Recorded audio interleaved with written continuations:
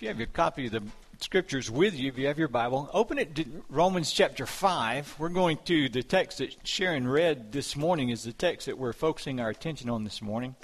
This fourth Sunday of Advent is the focus, or the time that we set our attention upon the love of God. And I know of no other passage of Scripture that more fully describes and celebrates the amazing love that God has for us than this passage of Scripture. As I've studied it and as I've prayed through it, I'm aware of my own inability to convey adequately, but I trust that the Holy Spirit will, through God's Word, convey the depth of God's love toward us at this Christmas time. It is Christmas season. Have you watched any Hallmark movies about Christmas? Hallmark love movies? I did a little research, and there are 39 Hallmark Christmas movies. Actually, there's one that's 39 times. But there are 39 different titles, 39 different Hallmark Christmas movies this season. And it would be 40, except one of them is set in a Jewish family, and so it's a Hallmark Hanukkah movie that they're celebrating. And again, it's kind of a lovey-dovey season. It's the time when we think much about love as families gather and as families come together. But I believe that God would have us to understand a little bit more about what true love is, what His love is, what the depth of His love is. At Christmas season, of course, we remember the prophecy, "For unto us a child is born, and unto us a son is given, and the government will be on His shoulders, and He will be called Wonderful Counselor, Mighty God, Everlasting Father, Prince of Peace. Of the increase of His government and peace there will be no end. He will reign on David's throne and over His kingdom, establishing and upholding it with justice and righteousness from that time forth and forevermore. The zeal of the Lord Almighty will accomplish this." The words of Isaiah resound on this Christmas season, proclaiming God's attributes in the birth of His Son, Jesus, the Messiah, the Christ, the Anointed One, the long-awaited One. We see God's wisdom, His might. We see His eternality, His relationship to us as Father, the peace that we have with Him. He is our King, the justice that He has, the righteousness, our Savior, the power and glory displayed in His birth. And over all of these, encompassing all of these, we see the love of God. So will you join me for a word of prayer? Father, thank You for Your declaration of love toward us in the death of Your Son on the cross. For God so loved the world that He gave His only begotten Son, that whosoever believes in Him should not perish, but have everlasting life. Behold, what manner of love the Father has given unto us, that we should be called the children of God. Father, I pray that as we go through this Christmas season, but just for this little while, these few moments right now, You will help explain and unfold in our minds and our hearts the depth and the height, the width, the strength, the vastness of Your love toward us, displayed through what we celebrate at Christmas, the incarnation, the coming of Christ as a child, but also displayed through His life upon earth, displayed through His death on the cross, displayed through His resurrection, displayed to us and poured out in our hearts. It is in Your name I pray these things. Amen. Christmas is a focus on love. It is God's greatest love story. It's God doing what He has promised to do. God has always been love. God has never not been love. His love never fails, and He loves the whole world. And He showed His love toward us in sending His Son to die in our place. I want to go back through this text and just walk through it a little bit and pull out some truths that we need to grasp and that we need to understand about the love of God. So I wanted to read the first 3 verses again, Romans chapter 5, verses 1 through 3. Therefore, since we have been justified, this is an accomplished act, something that has been completed. It means to be declared not guilty. By faith, we have peace with God through our Lord Jesus Christ. Through Him we also have obtained access by faith into this grace. We have peace with God. We have grace in which we stand.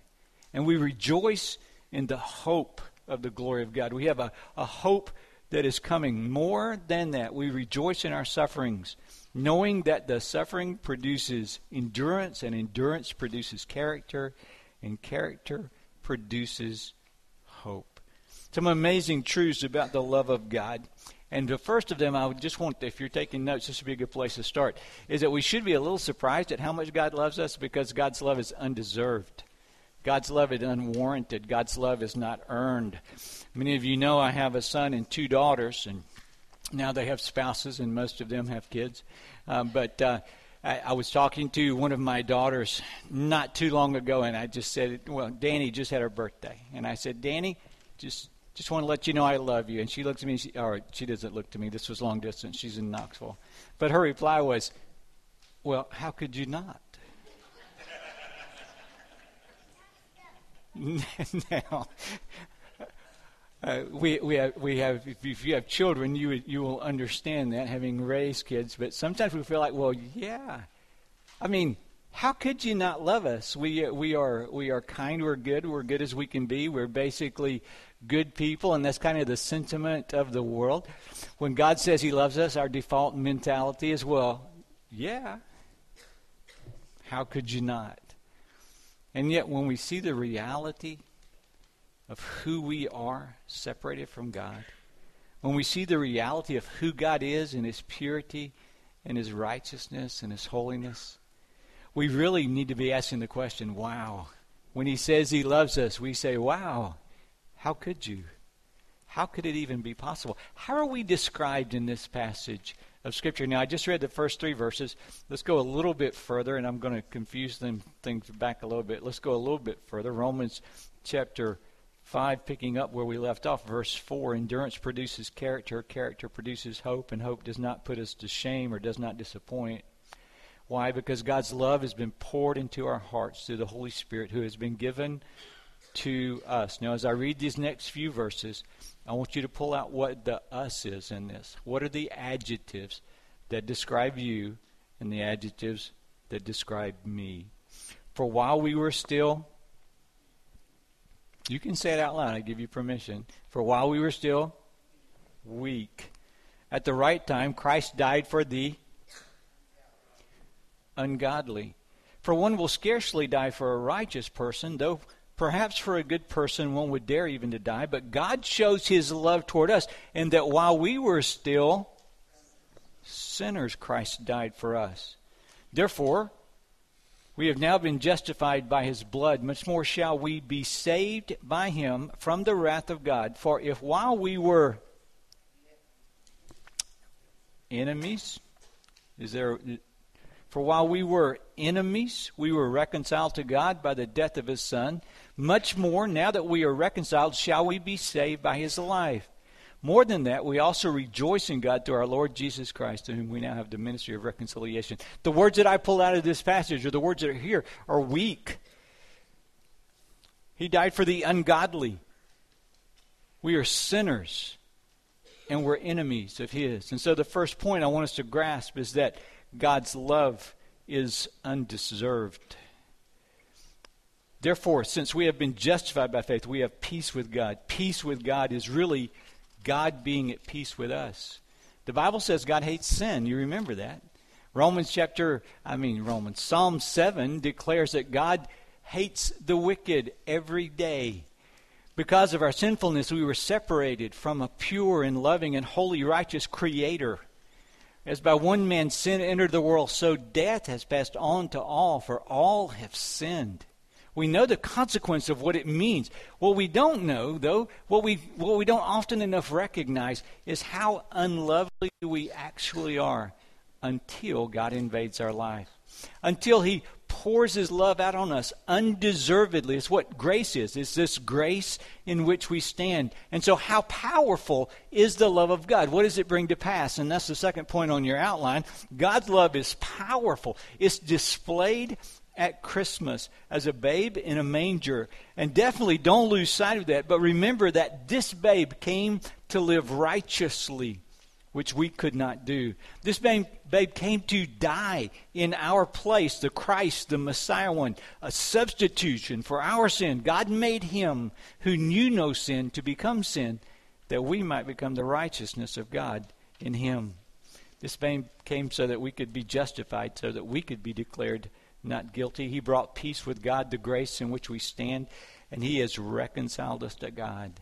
And not only is that an accomplished fact for those who have come to him and have been regenerated by his Holy Spirit, but there is this ongoing presence, this deposit of the Holy Spirit within us by which he enables us to be saved on a daily basis. You do understand salvation has three tenses.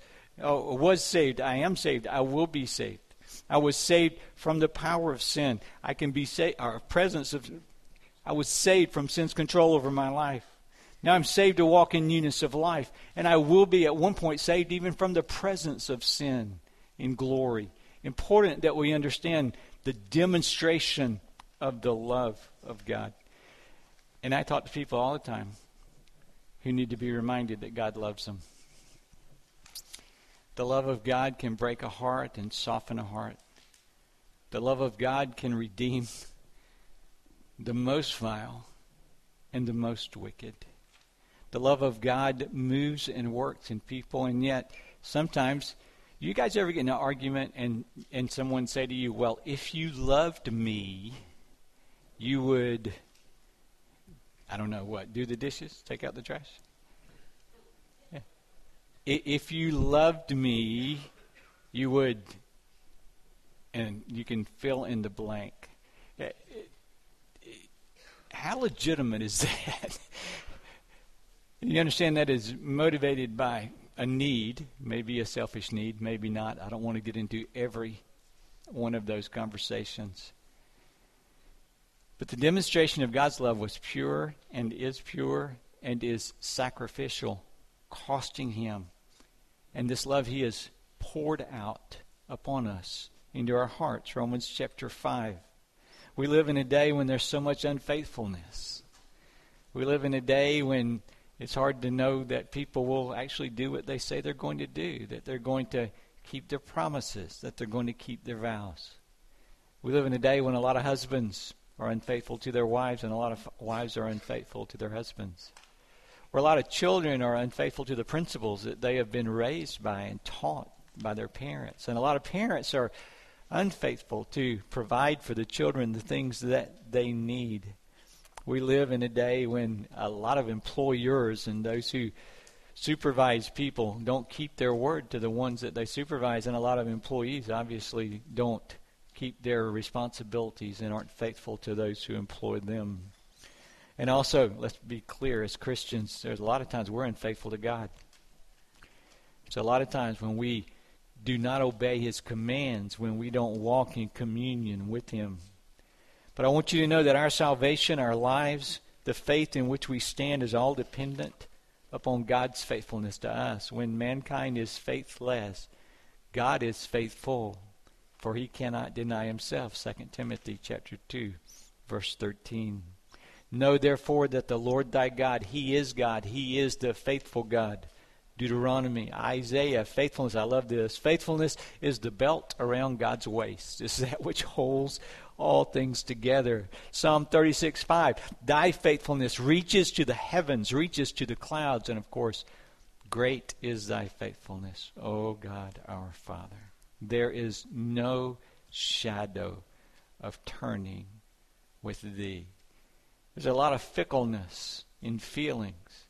There's a lot of times when we have to be reassured of someone's love toward us. But I want you to get in your heads the truth of God's word that does not change. God loves you unfailingly, faithfully, even though you do not deserve it, even though you have not earned it, even though you cannot keep it. God's love is formed and shaped by his character. God is love.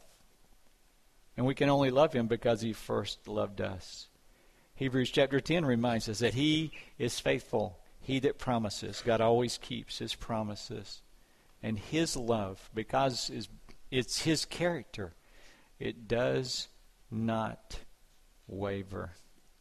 God's love endures. By the way, let me just mention something to you. In verse 3, it says God's love is poured out in our hearts. Or There are grace is poured out in our hearts. There's a component to this where we need to understand that the statement that God is love is true, and that this is simply objective truth. God is faithful, God is true, God is righteous, God is kind.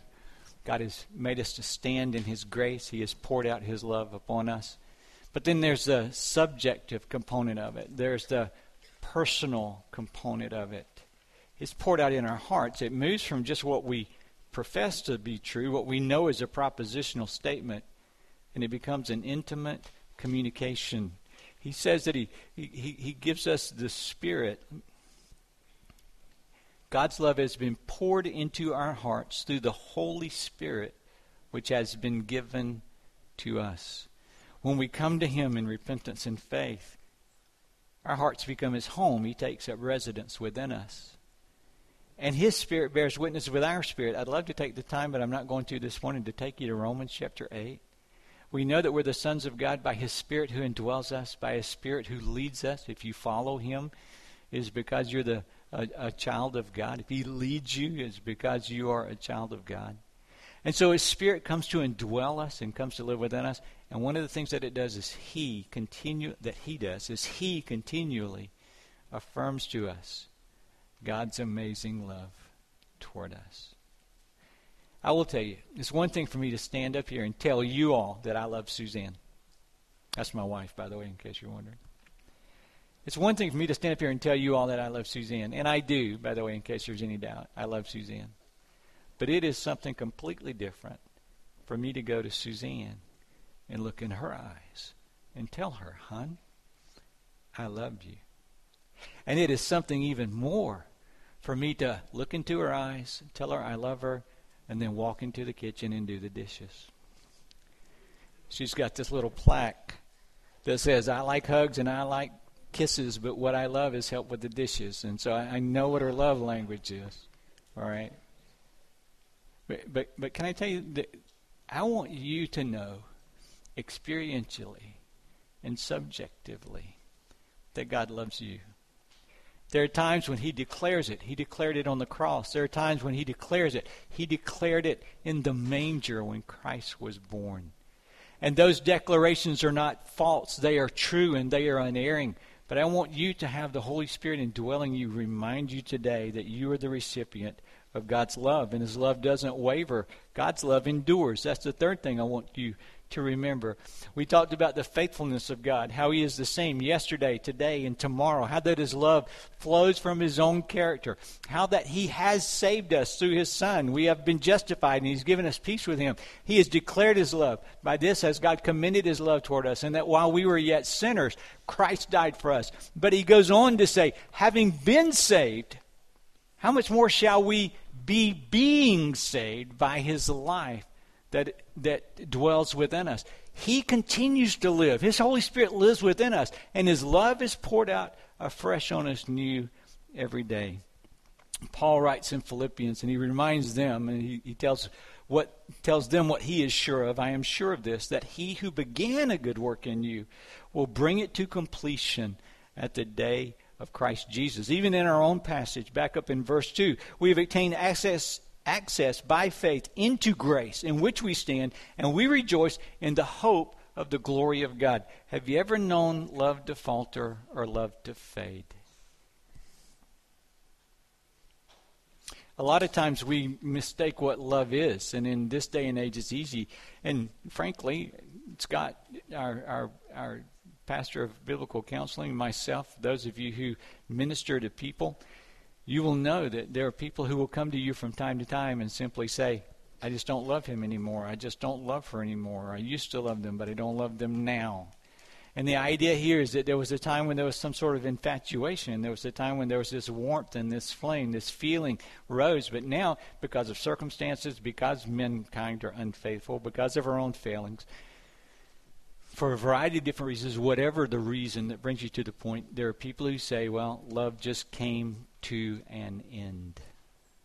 A few things that you need to know about that. The love that the Bible teaches is a love that does not end. It's a love that is a choice and a decision. It can bring about an emotion and a feeling, but it is a love that follows, not a love that leads. You understand what I mean? It is. And so it's important to grasp that, but it's based upon the love of God which never ends. It is the love of God which is declared to us, displayed to us, and continually poured out upon us. And the good thing about that, or another good thing about that, is that God's love is vast. It's big. It's able to bring us from hopelessness to hope, from light to darkness. It's able to bring us from loneliness to the comfort of communion with God. It's able to bring us from cowardice to bravery. It's able to bring us from waywardness to being steadfast and circumspect in our walk and in our life. We have peace with God. We stand in grace. We have the hope of glory. And God's love is without bounds. God's love is immeasurable. God's love is vast. That's the fourth point on your outline. You can choose which word you want to use, whether it's vast or immeasurable or limitless. God's love is great. Seeking not to grasp the equality the Son had with the Father, he humbled himself. He emptied himself. And he came to earth in the likeness of sinful flesh. How great is the love of God. How sacrificial is the love of God.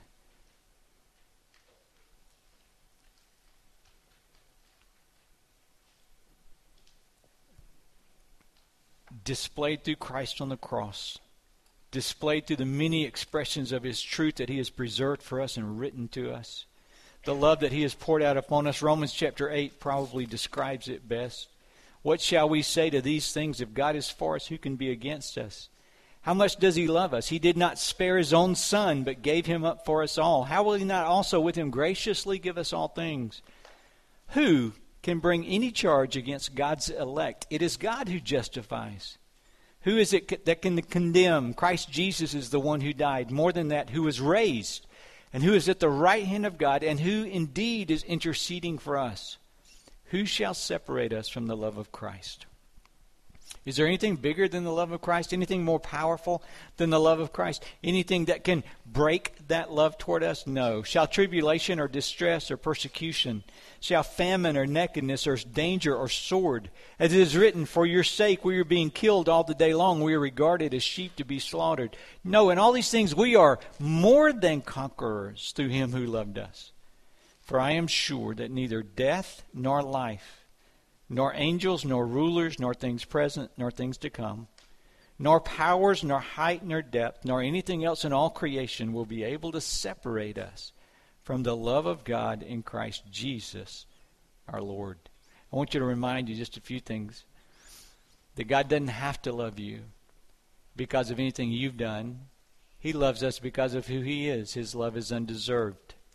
And this love is powerful. This love has brought about our salvation, our regeneration, our life in Christ. And this love endures. It does not fail.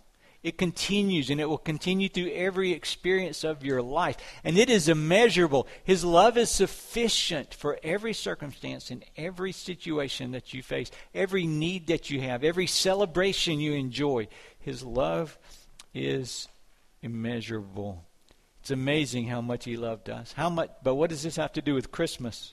1 John chapter 4 says, in this the love of God was made manifest among us. Get this now. And I know I'm talking fast, but listen. In this, the love of God was made manifest to us, was shown to us, was displayed in us, that God sent his only Son into the world that we might live through him. Christmas is a declaration of God's love. But listen, keep going. And this is love, not that we have loved God, but that he loved us and sent his Son to be the propitiation for our sins. Beloved, if God so loved us, we ought also to love one another. No one has ever seen God. If we love one another, God abides in us, and his love is perfected in us. I don't know what your teenage years were like. I know what mine were like, and I was greatly blessed. There's always this awkwardness as a young person when you're kind of in relationships and someone says, well, I love you. And the thing is, are you supposed to answer that? There was this whole chapter in this booklet. It's a booklet, not a whole book, that I have in the office that says, all right, men, how should you reply when your wife says, or your fiance or your girlfriend says, I love you? What are the most awkward replies you've gotten to that, or how should you reply to convey your love? And they interviewed women, and one of the most unwelcome response, can you imagine what the most unwelcome responses were? You picture this. She looks at him and says, oh, I love you. And he says, thank you. Kind of unfulfilling, isn't it? Oh, I love you.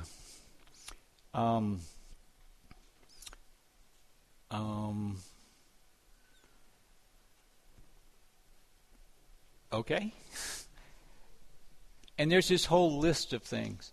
I guess the only point I'm trying to make here is there comes a time when the declaration of love demands a response. You understand what I'm saying? When there is someone who declares their love toward you, it's not something that you can simply just brush off or be apathetic toward. There has to be a response to a declaration of love, and God's love demands a response. If you're here and you have not somehow known or experienced or embraced the reality of God's love in your life, through coming to know Him as Savior and Lord, God's love demands a response is the fifth point on your outline. If you've never come to embrace the love of Christ, and this is God's love shown toward us, that while we were yet sinners, Christ died for us. But it's not so much that we love God, but that He first loved us, and He came to give His Son so that we might have life. And if we respond to Him in repentance and faith, then that love relationship begins. And it's saying yes to God. And just like in a committed marriage relationship, it is saying no to everyone else and everything else that would demand or call for any higher affection than the love we have for Christ. God's love demands a response, and it is my prayer that you will love Him in response. We can only love Him because He first loved us, but do we? Are you in that relationship with Him? If you haven't, then don't pass this by. But I do want you to declare the depth of love, now to Him who is able to do far more abundantly than all that we ask or think, according to the power at work within us. To Him be glory in the church and Christ Jesus throughout all generations, forever and ever. And so I pray that today you will be comforted and assured this Christmas season of the unending love God has for you. I pray that you will recognize how precious you are and what price He paid that you might know Him, that He might forgive you, that He might welcome you as one who has been justified in His Son. He wants you to know His Son so that you can have an eternal relationship with Him if you have not. But I pray that whatever you're experiencing, you'll be wrapped up in the love of God. And it all comes through the expression of the Lord Jesus Christ. It's a beautiful name. God saves. God who saves. Jesus, Joshua, Yahweh, the Lord who saves. And I pray that as you experience the love of Christ, that you will display that love to those around us. People need to know the love of God. Father, thank you for the time that we have spent just kind of skimming the importance of the truths that you've given us in Romans chapter 5. Thank you for the simple reminder of your love and your graciousness and your kindness to us.